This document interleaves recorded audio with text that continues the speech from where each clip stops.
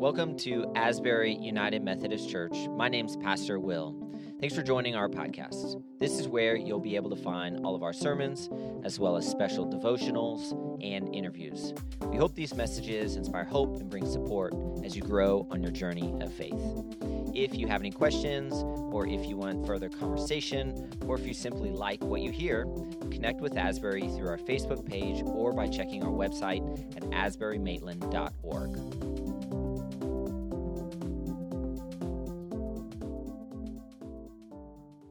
Well, as Pastor Chris mentioned, this is the weekend after Easter, and typically it's a little bit less attended, but we have a great group here this morning, and I'm so glad that we do, because we're looking at Jesus' showing up. He shows up to a couple different disciples a little bit later in the Gospels that we read. We already had our accounts of which Jesus showed up at the tomb, and some of the disciples and the women who looked for him there, and we hear from him that he is no longer here. Some Gospels, Jesus announces the resurrection with just saying the name, Mary's name, and that becomes real for Mary at that moment when she realizes that it is in fact Jesus who has been resurrected and overcame sin and death. But a little bit later, we get different accounts. The Gospel of John tells a story about when some of the disciples are fishing, and they're out on their boat, and Jesus calls to them from the land. And a very enthusiastic Peter, who sees Jesus, actually jumps out of the boat and swims over to Jesus, and they end up having a meal with him on the beach there.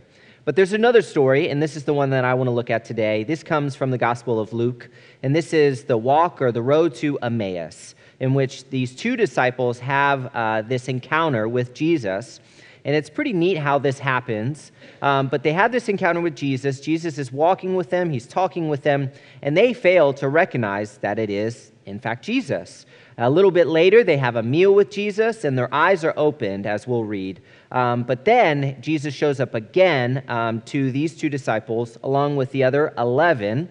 Judas is no longer with the 11 or the normal 12 disciples at this point. So they show up with these other 11 disciples back in Jerusalem, and Jesus shows up for a third time to them. So I want to walk through this story, but focusing on the first two disciples that Jesus encounters. We have these two disciples walking along, and one we know a little bit about. His name is Cleopas. And he's kind of the one who has some of the dialogue. He's the one who kind of initiates a little bit of the conversation. So we get his name. And honestly, that's about all we get from Cleopas. We know that his name is Cleopas, and that's about it. But what little we know about Cleopas, we know even less about the other disciple, and is kind of referred to as the unnamed disciple. And there's some theories out as far as why this disciple is, in fact, unnamed. First theory is that this disciple was in fact female. And the sad reality is that in this day and age, and Pastor Chris talked about this last week, a lot of times females were not accounted for. Even when we read in the feeding of the 5,000 in the Gospel of Matthew, we read that it's 5,000 men were accounted for, not counting women and children. So there's potential theory that, well, it was a female. Yes, she was a disciple. Yes, she was a follower of Jesus, but, probably just not necessary to name her. I don't think that's the case, and a few reasons why. Just as we've talked about in our previous sermon series, including the excluded, Jesus' ministry very much so included women. And even as Pastor Chris looked at last week, they were right next to Jesus. They weren't behind him, 20 steps back or anything else. They were right next to Jesus, even funding his ministry in a lot of ways. Even further, we read specifically in the Gospel of Luke of how Luke was so inclusive, especially of women. So I can't help but think there's no reason why Luke would see, we have a female disciple here, let's just not name her. So that's why I've kind of distanced myself from that theory. Another theory is that this other name just didn't get communicated.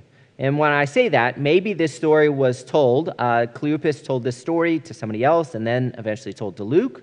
And as Luke is writing this down, maybe this other person was familiar with Cleopas and just forgot or didn't know the other disciples. So they said, Cleopas was there.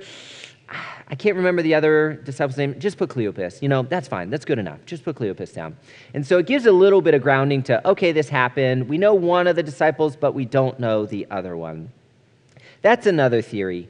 I'm a little bit distanced from that one as well. The theory that I buy into is that Luke is so good at writing, so good at articulating what it is he wants to communicate. I think there was intentionality in leaving this disciple's name out so that it invites us into the story. And as we look to this walk to the Emmaus, we can see how this journey that these two disciples go on can be very similar to our own journey of faith. We can place ourselves, just as Luke invites us to, in a front row seat to this encounter with Jesus, to where we see these disciples, their eyes are open to the real Jesus, the resurrected Jesus, in the same way that these disciples have it happen to them. So as Luke brings us along, I invite you all as well to be invited into the story, this walk to Emmaus, and journey along with me. So we're going to start, this is Luke 24. We're going to start in verse 13. It says this, that same day, and that same day being the day Jesus was resurrected, so that's Sunday, 2 of Jesus' followers were walking to the village of Emmaus, about 7 miles from Jerusalem. As they walked along, they were talking about everything that had happened. As they talked and discussed these things, Jesus himself suddenly came and began talking with them, but God kept them from recognizing him. He asked them, "What are you discussing so intently as you walk along?" Jesus already knows what they're talking about, but I love how Jesus asks this anyway. They stopped short, sadness written across their faces. Then one of them, Cleopas, replied, "You must be the only person in Jerusalem who hasn't heard about all the things that have happened there in the last few days." What things? Again, Jesus, he knows, but figures why not ask? Jesus asked, the things that happened to Jesus, the man from Nazareth, they said. He was a prophet who did powerful miracles, and he was a mighty teacher in the eyes of God and all the people. But our leading priests and other religious leaders handed him over to be condemned to death. They crucified him. We had hoped he was the Messiah who had come to rescue Israel. This all happened 3 days ago. This is the word of God for us, the people of God. Thanks be to God. So as we see this story unfold, this beginning bit, we see that the disciples are talking along, and they're discussing details. They're discussing facts. Everything that they're processing, you can kind of get a glimpse that it's all happening up here. But what we don't see is that they're failing to see Jesus in their heart, which is sometimes referred to as the 12-inch gap. And maybe this is similar to your own journey of faith. Maybe you started hearing about this Jesus guy, the Son of God. You start hearing about these details, and a lot of this maybe is starting to kind of come together in your head, and you're starting to formulate it, but you still have, as I mentioned, that 12-inch gap where you know Jesus here, but you don't know Jesus here. A great friend of mine, a mentor of mine, and actually my previous youth pastor, Joel, he tells a story about when he was younger. He was having kind of some tough times, tough go at things, and I think his mom had reached out to his youth pastor of the time. And so his youth pastor came over one night, was talking with Joel, and Joel kind of explained, he said, this whole Jesus thing, I'm just trying to wrap my head around it, and I'm just having difficulty in doing so. And his youth pastor replied, he said, well, that's just it. You're trying to wrap your head around it, but you're not wrapping your heart around it. You know Jesus up here, but you don't know Jesus down here. You have that 12-inch gap. And I think that happens for us as well. As we begin this walk, this journey to Emmaus, if you will, we know Jesus in detail, but we don't know Jesus in our hearts. They know the specifics and the facts, but they fail to see the beauty and all that Jesus encompasses for the both of them. But as the story goes on, an invitation is given in which they invite Jesus in. So these two disciples continue along, and we're going to start with verse 28, or continue with verse 28 as the story continues. It says this, by this time they were nearing Emmaus and the end of their journey. Again, I love how this is written. Jesus acted as if he were going on. So Jesus was like, okay, well, I'll see you later. Good talk. When they said, no. But they begged him, stay the night with us since it is getting late. So he went home with them. As they sat down to eat, he took bread, and he blessed it. Sound familiar? He broke it and gave it to them. Suddenly, their eyes were open, and they recognized him. And at that moment, he disappeared. It begins with an invitation where they invite him in, and Jesus recreates the Last Supper. He takes the bread, he blesses it, and he breaks it. And at that moment, their eyes are open, and they see who Jesus really is. Now, when we know this is a couple days after Jesus has the Last Supper with the 12 disciples, and I don't believe that these other 2 disciples were there, but I do know that these disciples were friends. We'll actually see a little bit later in the story that they meet up with the other 11. But I don't think they were there. But they probably heard stories, of what Jesus did in the upper room. He said, well, he took the bread and he blessed it, and then he broke it, and then he gave it to us. And he said something about this was his body. And he took a cup and he did the same exact thing. So maybe their memory was jogged a little bit. Maybe this was that Jesus, that same guy that was in the upper room. And so that maybe started to make a little bit more sense to him. But there's other views out there that when Jesus held up the bread, just like this, and he broke it, was the moment that they could see the nails and the marks from the nails in his hands. The cruciform hands that took the bread and broke it. And that's when their eyes were opened. There's a picture entitled Supper at Emmaus. You can see it up here on the screen. This was done by Michelangelo de Caravaggio. I don't think I said that properly, but that's my best bet. This was painted in 1601. And you see Jesus, this middle central figure here, and then the 2 disciples who are the closest at this point. The person in the rear, I looked up, was the innkeeper. So we have the innkeeper here, we have Jesus in the middle, and these 2 disciples, and you can see them just so intently staring at his hands at this point. The one on the left, ready to jump out of his seat at the recognition of the marks of Jesus' cruciform hands.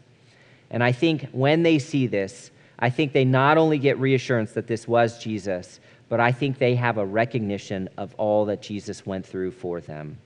At this moment, their eyes, their physical eyes, yes, were open, but I think the eyes of their heart were also opened. Do you all know that kind of 90s contemporary song, Open the Eyes of My Heart? Y'all remember that one? That was one of the first songs I learned on the guitar because you just knew like one chord. You just kind of needed to scoot up the neck as you went through it. But I think that makes it a little bit more real for me. Open the eyes of my heart. In this moment, these 2 disciples, the eyes of their heart were opened. That 12-inch gap was closed, and they knew Jesus in their heart. And verse 32 says just that. They said to each other, "Didn't our hearts burn within us as he talked with us on the road and explained the scriptures to us?" When Jesus was walking with us and he was talking about all these things, how did we not feel that? How did we not feel that right here, that burning sensation? And I think part of that is because it was too good to be true, maybe. And that's another step that we take in our own journey of faith. When we see and we think about this idea, this reality, that God came down in the form of a human to live this life, to show us how to live, how to love, all the way to taking on sin and death to this horrible death on a cross so that we may experience real life, eternal life, life to the fullest, as John 10:10 tells us. Sometimes it can seem too good to be true. But as they realize this, as I mentioned, Jesus disappears, so they take off and they head back to Jerusalem, meeting up with the other 11. And as they're telling them all that had happened, the other 11, Jesus shows up, kind of spooks them a little bit, and Jesus calms their nerves right away. He says this, "Peace be with you," he said. But the whole group was startled and frightened, thinking they were seeing a ghost. "Why are you frightened?" he asked. "Why are your hearts filled with doubt? Look at my hands. Look at my feet. You can see that it's really me. You see the marks. Touch me and make sure that I am a ghost, because ghosts don't have bodies, as you see that I do." As he spoke, he showed them his hands, he showed them his feet. Still they stood there in disbelief, filled with joy and wonder. I love that verse. Still they stood there in disbelief, filled with joy and wonder. They're thinking to themselves, this is too good to be true. No way this is really happening. You know, you get those emails sometimes that says you have this long-lost uncle who wants to give you $12 million. Yeah, like, this is too good to be true. Well, That's not so much true. But this right here, they wanted to believe so much, but they felt like, I don't know. I don't know if I can, again, wrap my head around this. Still, they stood there in disbelief, filled with joy and wonder. Then he asked them, do you have anything here to eat? They gave him a piece of broiled fish, and he ate it as they watched. And I love how Jesus so calmly, so collectively reassures them and reassures their doubts in three different ways. First, he says, look at my hands. You can see, this is me. Look at my feet. You can see the marks. Then he takes it further and he says, touch me. See that I'm here. I'm real. I'm resurrected. It's all me right here. And then he takes it even a step further by asking for food. Because we all know ghosts don't need food, right? They don't need calories and carbs and electrolytes and all that. They just kind of float around. I think that story or that movie, Casper, 1995, y'all know Casper the Friendly Ghost? Yeah. Well, Casper, the friendly ghost, has three unfriendly uncles. And there's a scene in the beginning where his three uncles come downstairs, and Casper, being the good nephew that he is, brings out the food, and they're shoveling food in, and it's just going right through him, just kind of some slop on the floor, and he's cleaning it up. Ghosts don't need food, but Jesus, in such a clever way, reassures their doubts in three ways. Look, touch, and then see that I'm eating food. It is me. I'm fully human at this point. And this just gives further reinforcement. This just reassures them that much further to let them know that, yes, I did die, but I did fulfill the prophecies, and I overcame sin and death, and I'm here with you, and what all that means for you all. But as we look through this story, I do want to go back into some beginning parts. And I think part of this story was a bit of a warning as well. Yes, it's part of the journey, but I think we can kind of slip into going back to that first episode that the disciples have with Jesus, where they're talking about Jesus. They're talking facts, details, and they can get so caught up in it, they fail to see Jesus right next to him. The word that is actually used for this intense discussion is homileo, homiletics, teaching and preaching the gospel, and even given as a warning to theologians and preachers. Don't be so caught up in the details. Don't over-sanitize it so much. Don't go so deep into it that you fail to see Jesus Christ right in front of you. I know I went through that troubles when I was at Duke. You learn all this information, and you start only focusing on the details. Well, that wasn't historically accurate, or that didn't really happen that way. You start to see, or you fail to see, the encounters that people have with Christ. And I think Brian Zahn, he wraps it up so well. He's a theologian who writes this about that type of warning. He said, "It's been said that no one ever became a Christian because they lost an argument." Amen? I suspect this to be true. I also suspect far more people than we imagine have become converts to Christianity for the simple reason they were charmed by the beauty of Christ. They were charmed by the beauty of Christ. We can have encounters with Christ. We can know Jesus up here. We can try to sort out all the facts, all the details. But if we fail to see Jesus, the beauty of Christ right next to us in our hearts, I think we miss out on all that Christ has to offer us. The relentless, the reckless love that always chases after us and will never give up, even to the deepest parts and the darkest parts of our hearts. And that is great news. That is the news of Easter, and that we can continue to live out all year long. In the name of the Father, and the Son, and the Holy Spirit. Amen. Let's pray.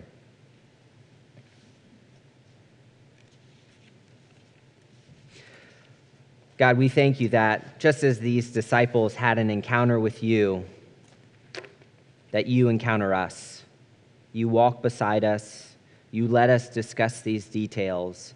But it is not until that invitation, that asking, that you fully come into our lives, that we get to experience all that you are. We know you in our minds, God, but it's when we fully realize who you are and all you have done for us, when we see the marks on your hands, that we can know you in our hearts. And just as the disciples, our hearts can become ablaze. God, we thank you for all that you have done for us, that you continue to reach out and search for us and pursue us. That is a love that we will never fully understand, but it is a love we will much better understand in our hearts than in our minds. And that is wonderful news. We pray all these things in your precious and holy name. Amen.